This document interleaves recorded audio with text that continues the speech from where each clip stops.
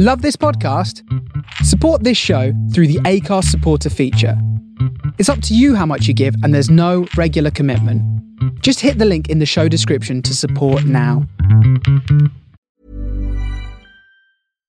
When you drive a vehicle so reliable it's backed by a 10-year, 100,000-mile limited warranty, you stop thinking about what you can't do and start doing what you never thought possible. Visit your local Kia dealer today to see what you're capable of in a vehicle that inspires confidence around every corner.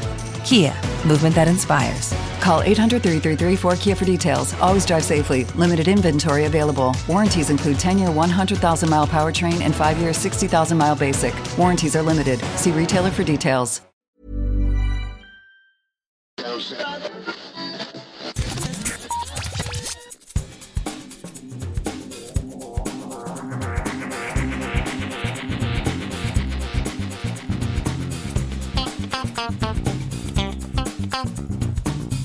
And welcome to a new episode of the Geektown Behind the Scenes podcast. I'm your host Dave Elliott, and this week I'm chatting with Jamie Barty, VFX Supervisor at FuseFX. British but based in Fuse's Canada office, Jamie has worked on a huge array of shows for the company, including The Orville, Fort Salem, La Brea, Snowpiercer, Upload, many more, and we delve into some of those during the interview. However, we begin by chatting about his most recent project, which is I'm a Virgo, which is now available on Prime Video all over the world. From director Boots Riley, I'm a Virgo is a fantastical coming-of-age story about a 13-foot tall man, Cootie, who is hidden in Oakland, California, but escapes to experience the world. On his journey, he forms friendships, finds love, encounters awkward situations, and so much more. The series stars Joelle Jerome in the lead role as Cootie, along with Brett Gray, Michael Epps, and a bunch of other fantastic cast. FuseFX collaborated closely with Boots to create Cootie's world. What's very interesting about the show is it uses a lot of practical in-camera effects, which is then enhanced by the CG. And the team at Fuse helped implement the VFX trickery to give Cootie his impressive 13-foot tall stature. They also use miniatures, puppets, full digi-double characters, CG props, they shrunk other characters, and used lots of camera and compositing trickery. The team strived to achieve a realistic blend of practical in-camera effects mixed together with that CG and digital compositing. If you want to catch I'm a Virgo, it is available now on Prime Video. The whole series is up there. It's well worth a look. So along with talking about I'm a Virgo, we also chat about La Brea, some of his work on The Orville. We talk about Snowpiercer, including the as yet released season 4. We also talk a little bit about Orphan Black Echoes as well, which he also worked on. If you'd like to hear more behind the scenes interviews, don't forget to subscribe wherever you get your podcast by searching for Geektown Radio. This will also give you our weekly Geektown Radio podcast, which brings you all the latest TV, film and gaming news. You can also go to the website at geektown.co.uk for daily news stories and all the latest UK and US TV premiere dates. Here's the interview with Jamie Barty, VFX Supervisor for FuseFX.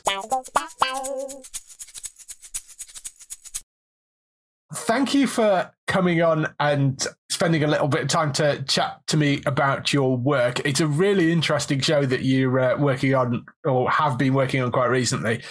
Before we get into that, do you just want to introduce yourself and explain how you got into the industry in the first place and how you ended up sort of, because you're English, how did you end up in Canada? Yeah, no problem. So my name's Jamie Barty. I'm a visual effects supervisor for FuseFX in Vancouver in our BC office. That's what I do now. How I got here, how far back do we go? Wow. So back at school, back in sort of high school, I've always enjoyed movies and TV, particularly growing up. I had a large like DVD collection, videos before that. I've always enjoyed film and TV. And when at school, they had the option of doing film studies and media studies, two separate things, where I could sit and watch TV for school. I jumped at the chance. So yeah, right. Who wouldn't? So, in high school, I did both film studies and media studies, kind of similar. One sort of was focused on film, of course, and one also covered, theater and poster design and stuff like that, web design, things like that. So that's kind of how I got my first foot into the door. And then as I carried on through school, I just started dropping all the subjects I was less interested in, like business studies and PE and I wouldn't say useful things, but this turned out okay. I got more and more into film and media side of stuff. So then I went to university for that. I finished university with a degree in film production, essentially, and then didn't actually do much in the way of visual effects or anything digital. I wanted to get hands-on and be like on set and out and about. I didn't really want to be behind a desk. So I picked up a camera and ended up doing lots of camera work for just various like advertising, web stuff. I filmed horse racing at one point. I worked for a charity, just did loads of like camera work and photography and stuff.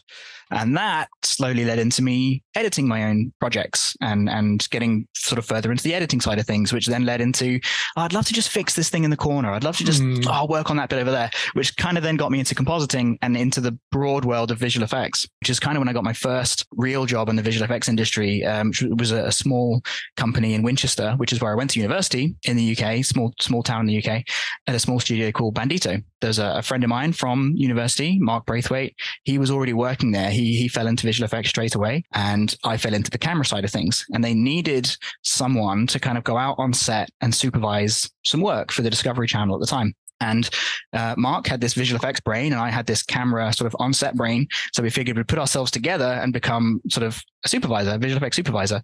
So we did just that. And we, not bad for my first job, but we got sent to Morocco and the Philippines and Chicago and like all around the world to supervise some shoots for Discovery Channel. And then I stuck around for a while. I was at Bandito for a few years. The owner of the studio, Steve Gomez, put a film together. He wrote and directed a film called Kill Command, which we worked on. There was maybe 10 of us in the studio at the time, like in total. But we finished Kill Command and it bankrupted the studio. So it's out. It's on Netflix. I think you can go watch it. It's awesome. You'd never guessed it was made by the smallest visual effects team ever. But that kind of used up all of his money. So I had to decide what to do next. I freelanced in and around London for a little bit, but I was living outside of London and it just got silly. After a couple of years of doing that, I thought either I've got to move into London and do this for real, or I could kind of move anywhere in the world. So me and my now wife could get a working holiday visa for Canada. Vancouver made the most sense. So came here. I interviewed at loads of companies when I first landed. Just really liked the vibe of FuseFX at the time. So I gave them a shot and I'm still here 7 years later. So that's the long and short of it. Anyway, yeah, excellent. That's a good way to get in. And you're right. I mean, if you're going to have to move into London, you may as well just like pick somewhere at least slightly more interesting. And that's it. And we had the opportunity, and I think you needed to be under 30 at the time for this working holiday visa. And we ticked all the boxes. Like we had a degree, we were under 30 just, and we thought we'd just go for it. So cool. Good decision. Yeah. So, and I mean, Fuse got a wonderful selection of stuff that we worked on. As mentioned before we started recording, I mean, Outer Banks, She-Hulk, The Orville, Miss Marvel. I mean, plus movies and all sorts of other. I mean, there's a whole range of things they worked on. The project that you've picked up most recently, really quite interesting. It's I'm a Virgo on Prime Video, which is from Boots Riley, who is a wonderfully interesting director. And it's a really odd story because it's the tagline that he sent to Jerome, who plays Cootie, the lead character in it, was 13-foot black man in Oakland. That was the headline of the email. And that's basically the setup for it. That's how he kind of roped him into it. It's this sort of fantastical story of this giant teenager that is in Oakland and his life, and he's been very secluded and he's now going out and hanging out with friends. When you first saw this, what were you given? I mean, presumably you were quite involved from the beginning of that process, or I mean, where did you come in? Yes and no. So FuseFX were somewhat involved fairly on in the process, but before even we'd seen the scripts, the client side sort of visual effects supervisor, a guy called Todd Perry, was working with Boots to try and bring this world to life and to try and figure out the major story points and some of the bigger visual effects set pieces. And just generally the whole premise of having a big dude with normal people, you know, how you can film that and put that puzzle together. So Todd was the one doing all the problem solving and troubleshooting sort of ahead of time. When I got involved with it, it was at the script stage. So Todd knows the head of the studio, FuseFX at the time. So that was kind of our in. And I just happened to have some time that week, I think, between projects. So, hey, here's some scripts, take a look. see what you think. So I read through them and we break the scripts down, try and figure out what we think is going to be visual effects, what might not be, and then present that to Todd, who there might be a bit of back and forth where he says, oh, actually, I had planned on this thing being visual effects or not this thing. So you can kind of work with Todd to sort of try and plan what will eventually become visual effects. And then obviously that all changes when they shoot it sometimes, depending on what they can and can't get in camera and on set. So Todd did sort of the heavy lifting of figuring the things out. I was more to do with the post-production side. So once he'd figured it out and shot the stuff, right, this is what you've got to work with. You go make it work now. That's kind of my involvement. It's an interesting one in terms of the effects side of things as well, because of the fact that Boots wanted to do a lot of stuff in camera. Indeed. So they're using a lot of forced perspective. I mean, there's a surprising amount of stuff in that show that I think people will look at and assume it's like a digital effect, and it isn't. It's been a practical effect where they've using the sort of forced perspective thing like they did in Lord of the Rings. Do you want to just talk through some of the bits and pieces you did do, what your work was on the actual effects side of things on the show? Yeah, definitely. Yeah, and there's a lot of that, like you say, things that you would expect to be digital or think to be digital are ultimately practical, and that was sort of by design to try and subvert expectations and just to try and get as much practically as possible, even in the post-production side. And I gave this example a couple of days ago. There's a little thought bubble comes out of Cootie's head at one point, and you think, oh, that's just some motion graphics. They would do that digitally, easy peasy, no problem. But we actually went through and printed every frame of that thought bubble onto paper and then scrunched it up physically and photographed it practically so that we could get this kind of practical stop motion sort of visual effect in the shot. And that really fit the vibe of the show. And yeah, Boots really liked that. But in terms of the heavier actual sort of visual effects sequences, the main one for us at FuseFX was the sideshow car sequence in episode 1, where Cootie's just got out and about with his friends and they end up at the car show and they're doing burnouts and he's hanging off the side, smoke going everywhere. Everyone's cheering for him and he sort of finds his place in the world almost. Yeah, that was one of the largest singular sequence that we did. And then there was just a lot kind of scattered throughout. There's a lot of, whilst they did get a lot in camera, there's a little bit of sort of helping that process along a little bit in some cases with just compositing to kind of hide some seams and just make sure it just comes together for the final product. Yeah. We're also very involved with the character of the hero, the sort of Iron Man, RoboCop, authoritarian figure played by Walter Goggins was on wires essentially hanging around in a green screen studio for a lot of his work, just sort of dangling.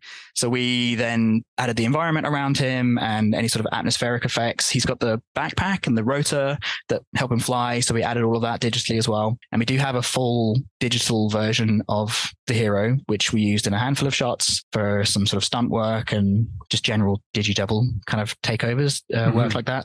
And then there's just little bits sprinkled throughout. We ended up doing just over 230 shots, I believe, from memory. Wow. This is a little while ago now, but across the whole show. The riot sequence is another one of ours where Scat passes and there's that riot outside and tear gas going everywhere. And then Cootie jumps the crowd and sprays a name on the wall. That's sort of our sequence as well. Yeah, but there was us and another sort of main vendor on the show, which is Crafty Apes. So the heavy lifting was split between us two. And then there's a couple of other smaller vendors, I think, that picked up some straggler bits and bobs around. Right, yeah. But the main one really is that episode 1 sequence. If you wanted to sort of focus on a single sequence, that was the meat of our work. Yeah. Because, I mean, with that sequence, they were using a mixture of, it was miniatures and stuff to achieve that. What are you actually doing in terms of replacing bits? Is it sort of the wheels and the burnouts and that sort of stuff that you're putting? What are you actually doing with that? Glad you asked. Because in the end, it's almost everything. So it's great that you had to ask. So they did have miniatures and they had miniatures for everything in almost every sequence, even if it wasn't a visual effects sequence and they were getting everything in camera. They always had miniatures or the bigatures. If it was Cootie, they had a 13-foot tall puppet for Cootie, and then they had all the other characters miniaturized so that on set they could block it out, put everyone where they should be, if it was real, and then figure out how they're going to shoot it. For this sequence in particular, they did create a miniature car so that Jarrell could be sitting on the sort of half-size car, so he looked twice as big. This miniature car that they built was on its side on a rig that they were spinning in a car park so that they could try and kind of get the vibe as close as possible in camera. So Jarrell's hanging off this miniature car and there are little miniature puppets sitting in the seats that are sort of, you've got Felix driving and Jones and I think Scat's in the back. So we've got miniature everything around Jarrell. But then when you get it into post-production, they weren't able to spin the car as fast as they'd like to kind of, for health and safety reasons. Yeah. It wasn't as dramatic as they kind of intended it to be. So that's where we stepped in. We completely removed the rig, of course, to start off with, and then the entirety of the environment around them. And then did some versions for Boots where we kind of kept spinning the car faster and faster and faster until he found a speed that he liked, which ended up being somewhere between 3 and 4 times faster than it was. Right. Originally on set. And then you kind of, as you go down that road, you start finding more problems that you then need to sort of solve. So once it's spinning faster and we added all the set around him with all the lights and the rest of the cars as well that are circling them with their headlights pointing in, all of that's digital, and the ground as well, so that the lights cast light on the ground. Right. So all that's digital. We're spinning everything. And then you start to realize that the shadows being cast on the miniature car, they're not spinning at the same speed as the background. So then we had to do a digital version of the miniature car to replace the car. We had to do digital wheels anyway, so that the car could be sitting on the ground properly. And then we had little digital characters as well inside the digital car. So when you get down to it, it's the ground, it's the wheels, it's the car, it's the smoke coming off the wheels, the cars around them and all the lights, and then the environment behind it. The only thing left that's real is Cootie. So Jarrell is the last sort of photographed piece, and the rest becomes digital. But that's why it became such a big sequence, and it's quite a few shots as well from start to finish. Yeah, that's also why it was a fun one. You know, it was a great sequence to work on. Lots of departments involved, and a really cool kind of outcome. Yes, that's really awesome. I mean, it ends up with the stuff that they shot in camera in that particular sequence ends up sort of just being referenced. Exactly. Yeah. Yes. Yeah. And it's still great that they did it. And yeah, totally. And had health and safety not got in the way, they probably could have got the whole thing in camera, and maybe we just added the smoke at the end of the day. Yeah. But you know, that's what we're here for, to kind of pull these sequences together. Don't want to be damaging your star by throwing him out of a miniature car. Absolutely not. That'd be a weird one to put on the insurance. Yeah. Yes, definitely. It's a really good shot as well. I mean, it works incredibly well. You wouldn't know what was changed and what wasn't, I think. Thank you. And I mean, the whole show is a fascinating and really interesting show. Boots is a really intriguing director, I think, and creator. Yeah, a great dude as well. I'm sure. It's a really interesting show and a really fascinating idea, and very much enjoyed watching through that. And was there anything that you sort of learned working on this particular show, sort of skills that you picked up that maybe you hadn't done before? Yeah, I think generally it's just the whole force perspective side of things. That's not something that's come up in shows I've done before. And just the way we approached it, both in preparation and sort of on set, and then on the post-production side, that in itself was a big learning curve. You know, just all the thought that Todd and Scott and the on-set team did ahead of time to plan this stuff out. I think Scott actually created a whole digital camera system. I think it was in Unreal or something like that, where he could plan out all the shots, and then it would tell him exactly where Cootie needed to be in relation to the camera and how high he needs to be, like what kind of platform, in order for them to get these shots in camera, which was wild, but worked. And just that whole, like, I was a bit too young to work on Lord of the Rings, but that was definitely an inspiration. So yeah, this is the first time I've done any sort of that force perspective work. That was probably the biggest takeaway. And even silly things as well, like they mathed out his weight, for example. So if this fella's 2 times bigger than everyone else, he's not just twice as heavy, he's twice as wide, twice as deep, and twice as high, which means he's cubed. So he's 8 times heavier than a regular person. So they kind of they planned all of this out, and they thought about all of this. Unfortunately, that didn't really play into the show much. The only time it really made any sort of consideration was when he was sitting on the back of the car. If you had someone that weighed a ton sitting on Felix's kind of beat up wagon, it wouldn't go anywhere very fast. So you do the math, and then you take a look and you think, actually, that's not very practical. We'll pull the math back a bit and we'll just do what works for the show. But yeah, all the sort of preparation that went into it was incredible from all the departments. Yeah, fascinating show. The fact that he was even trying to do stuff in camera and pulled quite a lot of it off. You know, he's with the puppets and the force perspective and all that sort of stuff. It's quite rare unless you're Chris Nolan and have a budget of $1 billion. Yes, I mean, we don't talk budgets often, but they didn't have a Chris Nolan budget. You know, it's I'm fairly TV sure. show, second project ever. You know, there are concessions that need to be made for sure. Yeah. Yes. A couple of other things you did work on. You did some work on Snowpiercer. Which season were you working on? Because there is the lost 4th and final season, which hasn't come out anywhere yet. Was it that season you were working on, or was it the previous seasons? Not that I expect you to know anything about what's going on with the full season, because, they've not said anything, so, but yes. They haven't. Snowpiercer is an interesting one. I'm glad you brought it up, because I've been involved with all of the seasons. Oh, cool. All four from start to finish. And that's been a really big part of my sort of journey at FuseFX, because I didn't join them as a visual effects supervisor. I joined as a compositor. Yes. Actually, I think technically on paper, my role might have been generalist. But anyway, I joined as an artist. So season 1, I was just sort of working on the shots. I was an artist. We did quite a lot of work in season 1. Season 2, I was then a compositing supervisor. So I was kind of in charge of the compositing department, which is the 2D side of things, kind of like Photoshop for video. So I was in charge of the compositing department. And then season 3, I was the visual effects supervisor for it. So that was like each season I got a little bit of a promotion, which is kind of cool. And it was a nice show to have that journey on as well, because good relations with the client on that. And season 3 actually got nominated for an Emmy as well, which is a nice little punctuation mark to the journey. Season 4 I did work on as well. I supervised that show. Like you say, it hasn't come out yet. I'm looking forward to its release. At some point when they decide where it's going to be. Yes. Right. Yeah. Watch this space, I think. I don't have any information on that.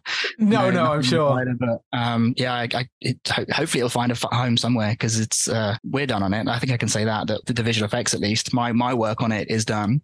So hopefully it's just sitting there waiting to be uploaded somewhere. Yeah, so it sounds like it's complete, because all the photography was done on it and that sort of stuff. So it is a weird one that, and I'm surprised Netflix haven't picked it up, because Netflix air it internationally. I mean, it airs Netflix over here.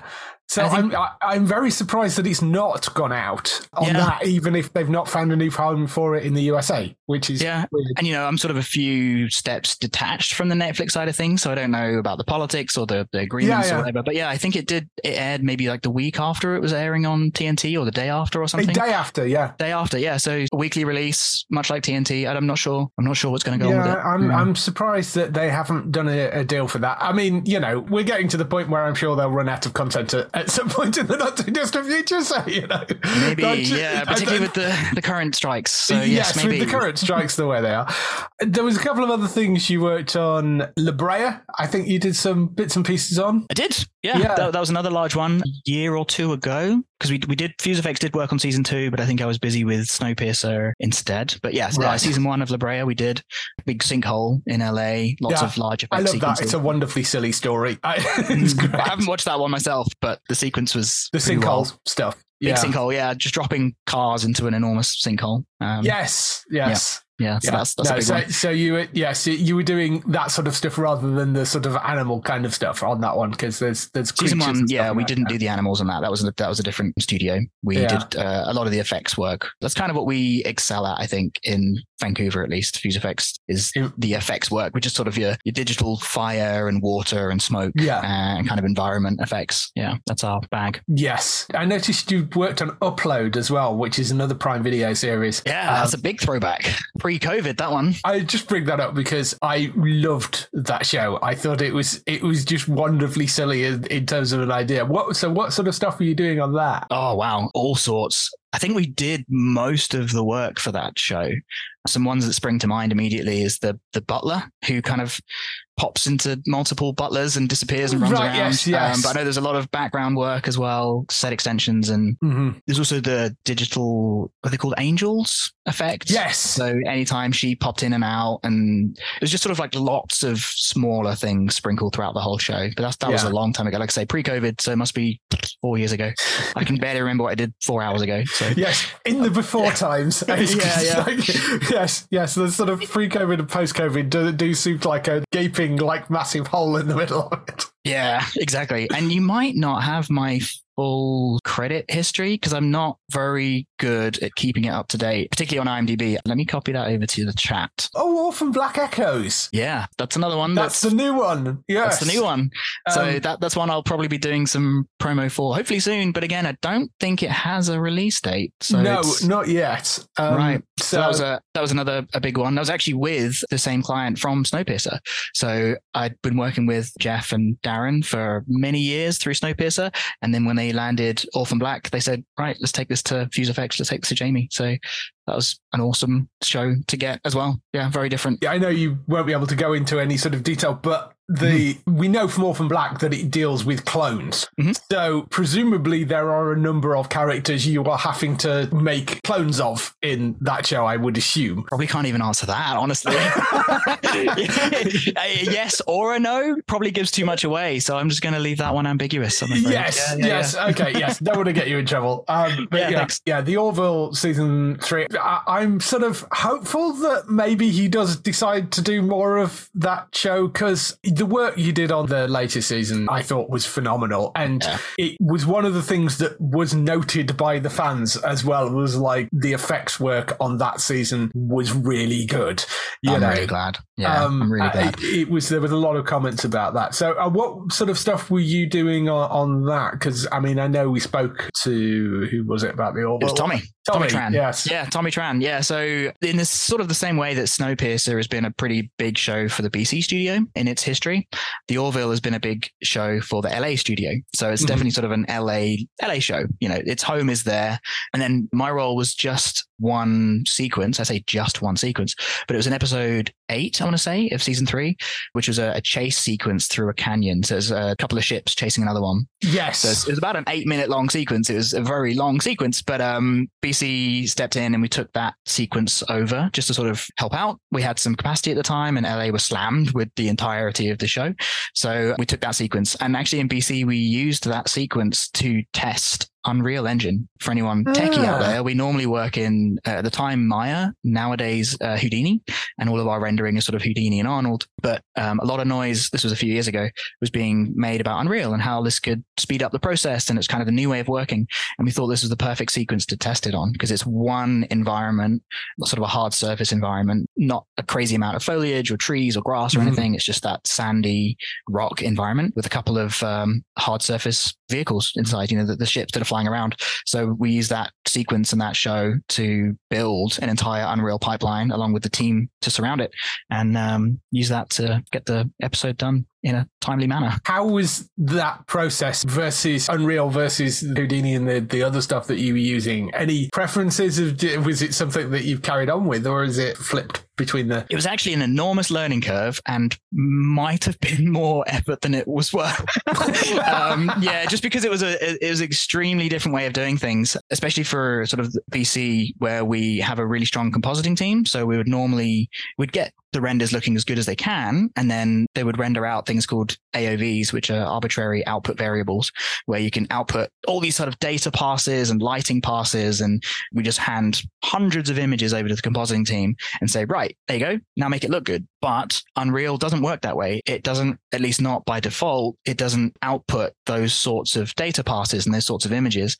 So we really had to shift our mindset quite a lot and get it as close as we could in 3D in Unreal, and take it to sort of 99%. And then the compositing team just threw on the last little bit of, sprinkle of polish here and there and that sort of thing.